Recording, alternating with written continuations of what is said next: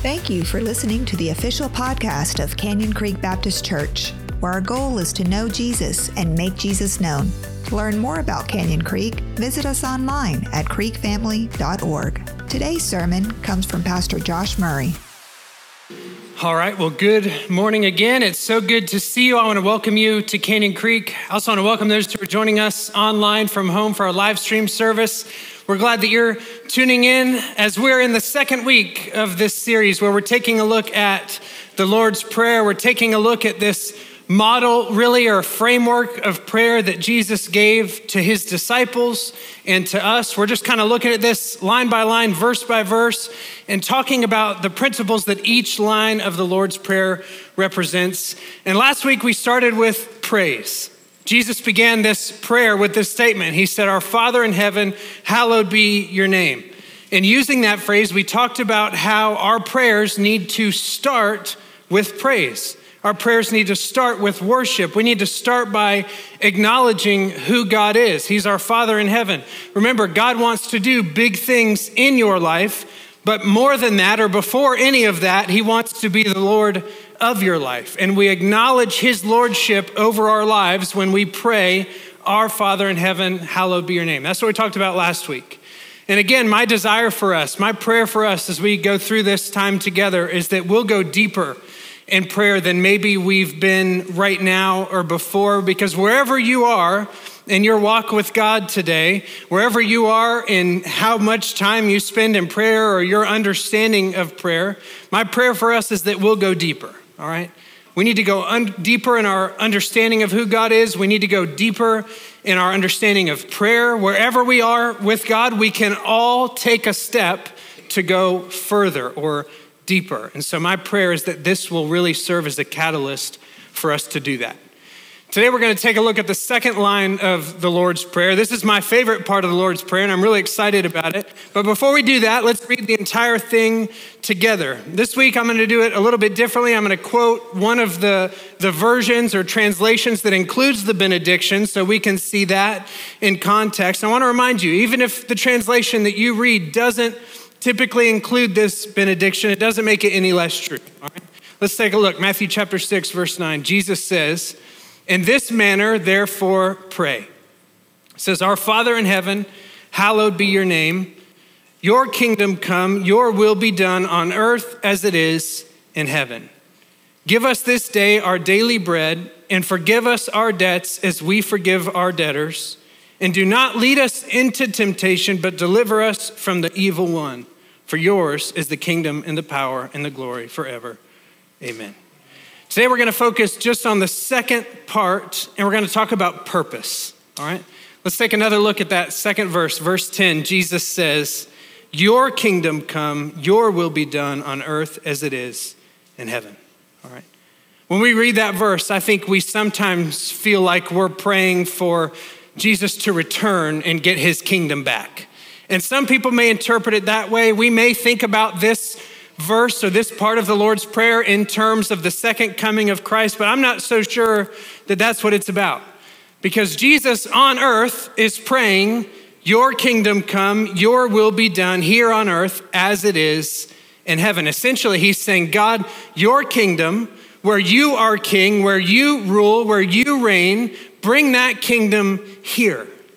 May that place where your will is done perfectly come down to earth. May that kingdom show up around us. May that kingdom arrive here on this planet. So I want you to think about for a minute, what would our world look like today if Jesus answered that prayer completely? What would it look like? He's the Prince of Peace, right? So all wars would end. He's sovereign, so all rebellion would cease. He would create an atmosphere where there is no sin, without jealousy, without anger, without brokenness. Imagine the world that way, all right? Here's what Jesus is saying. He's saying, I want you to pray for God's will to be done here on earth, just as it is in heaven. I want you to pray for God's kingdom purposes to be demonstrated here on earth, just as they are demonstrated in heaven. So we can absolutely pray for Jesus to return. But in the meantime, what we really need to focus on is, how do I pray for God's will to be done in my life and in the world around me just as it is in heaven right now. How do I pray for God's plan to be carried out here on earth, just as it is in heaven? How do I pray for God's will to be done in my life, in my family, in my workplace, in the community around me? How do prayer and purpose come together? And then ultimately, the question that we'll get to by the end of our time together today is, how do I say yes to that? To whatever God asks, to whatever he commands, to whatever he says to me through his word or his spirit, how can I completely and totally surrender to God's will here on earth so that his kingdom will show up around me, all right? Here's the reality of this part of the Lord's Prayer. Jesus is teaching us that prayer is an opportunity for us to align our will with God's will and to ask that his will would be done in the world around us. That's the big point that we're going to explore today. That prayer is an opportunity for us to align our will with God's will. It's an opportunity for us to ask God what his will is and then pray that that will, that purpose would be carried out in the world around us. But he also mentions heaven, all right? He says, may your will be done on earth just as it is in heaven. May your kingdom come, may it show up here. He's saying, may this world look a little bit more heavenly than it does right now. My life look a little bit more heavenly than it does right now. May my family look a little bit more heavenly than it does right now. May there be a little more peace than there is right now, more purpose, more direction, more of God's presence. That's what we're praying for. So if Jesus is telling us that heaven can come to earth, I want to talk for just a few minutes about what heaven is all about, because the Bible has a lot to say about heaven, but there's a whole lot that it leaves out. But scripture gives us a good picture of what eternity in heaven with God is going to be like. And I think it gives us that picture because God wants us to live for it, right? He wants us to focus on it. He wants us to work it into our lives right here and right now. The Bible talks about heaven and it says, this is what you're preparing for and focusing on. So don't get stuck in the temporary. Don't get stuck on the here and now. Don't get stuck on the things that are short term. Turn your eyes upon Jesus, right? Fix your gaze on heaven.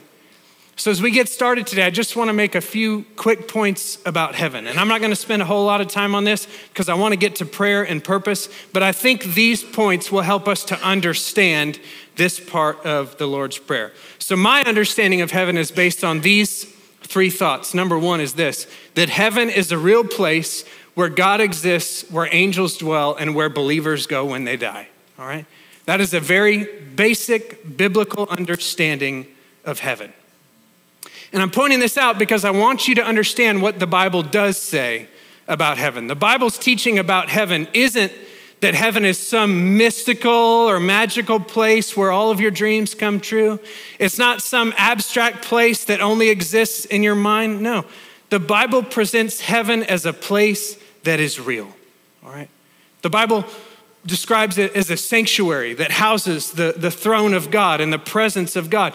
It serves as the model by which the Old Testament temples and tabernacles were constructed. So it's a real place where God exists, where angels dwell, and where believers go when they die. That's a very basic statement about heaven. Here's the second thing I want you to understand today.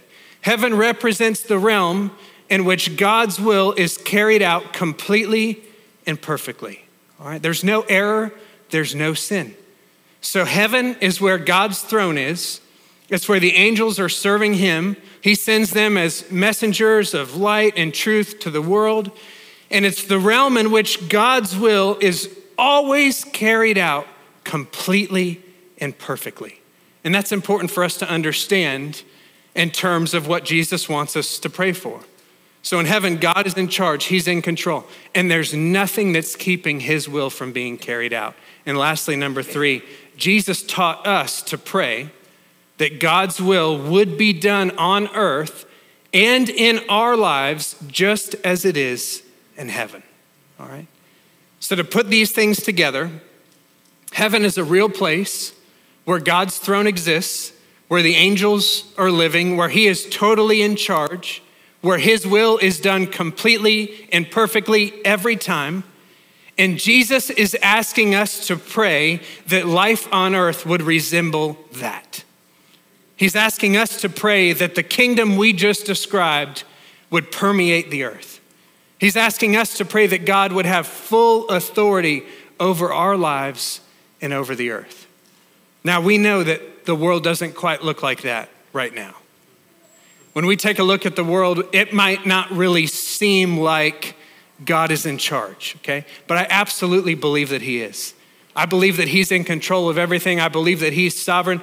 There are just a lot of really bad things that are going on in the world, and he's allowing that to happen. And one of the reasons that we struggle with that so much is because we just want God to hurry up and fix it all, right?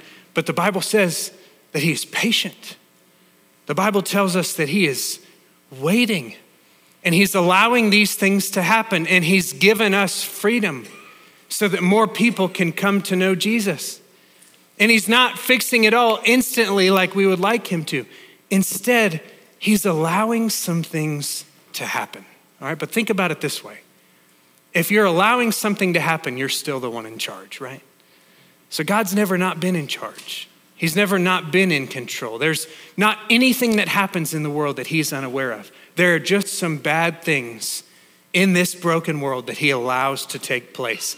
And that is something that is incredibly difficult for us to understand.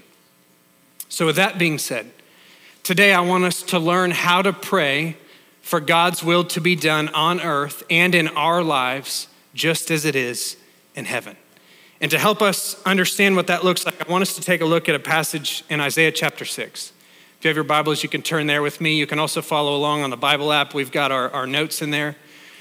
We're going to take another look at a passage. If you remember back in January, we started the year taking a look at this passage. And we looked at it briefly and we talked about what happened. But today I want us to take another look at it and explore it in the context of this part of the Lord's Prayer. We're going to take a look. Isaiah chapter 6, verse 1, Isaiah says this: "In the year that King Uzziah died, I saw the Lord seated on a high and lofty throne, and the hem of his robe filled the temple." We're going to pause right there. So Isaiah is getting a glimpse of heaven. And notice, it doesn't explicitly say that this is a vision. It doesn't say that this is a dream. It's some kind of experience where the prophet Isaiah is witnessing this heavenly scene. And he describes it for us. In verse 2, he says, "Seraphim were standing above God. They each had 6 wings. With 2 they covered their faces, with 2 they covered their feet, and with 2 they flew. And one called to another, 'Holy, holy, holy is the Lord of armies. His glory fills the whole earth.'" Now this part of Isaiah chapter 6 is broken up into 3 different parts, really. This first part is where Isaiah is focused on God, and God is seated on the throne. And the servants who are serving God are called seraphim. They're essentially agents of God's command. So Isaiah starts with this upward focus. He gives us this glimpse into heaven, this preview of this place where God rules and reigns. And I truly believe that Isaiah was given this insight so that he could write about it for us. But it all starts with focus. Isaiah's heavenly experience starts with an upward focus on God. It starts with a relationship between Isaiah and God. And he sees God on the throne and he understands. And he's given clarity and insight that that's where God is. And he's ruling and he's reigning and he's in charge and he's in control and he's powerful. And in verse 3, the angels begin to praise him. They say, "Holy, holy, holy is the Lord of armies. His glory fills the earth." And what's really interesting about this verse is the repetition of the word holy. In other words, there's a triple emphasis on the holiness of God. Isaiah says, "Holy, holy, holy is the Lord of armies." There's no mistaking it. There's no denying it. He's holy. Now, what does that mean? We tend to think of holiness as simply not sinning. Okay, but that's not what holiness is. Holiness isn't about performance. It's not about behavior. It's not about sinning or not sinning. Holiness has to do with something that is set apart as sacred.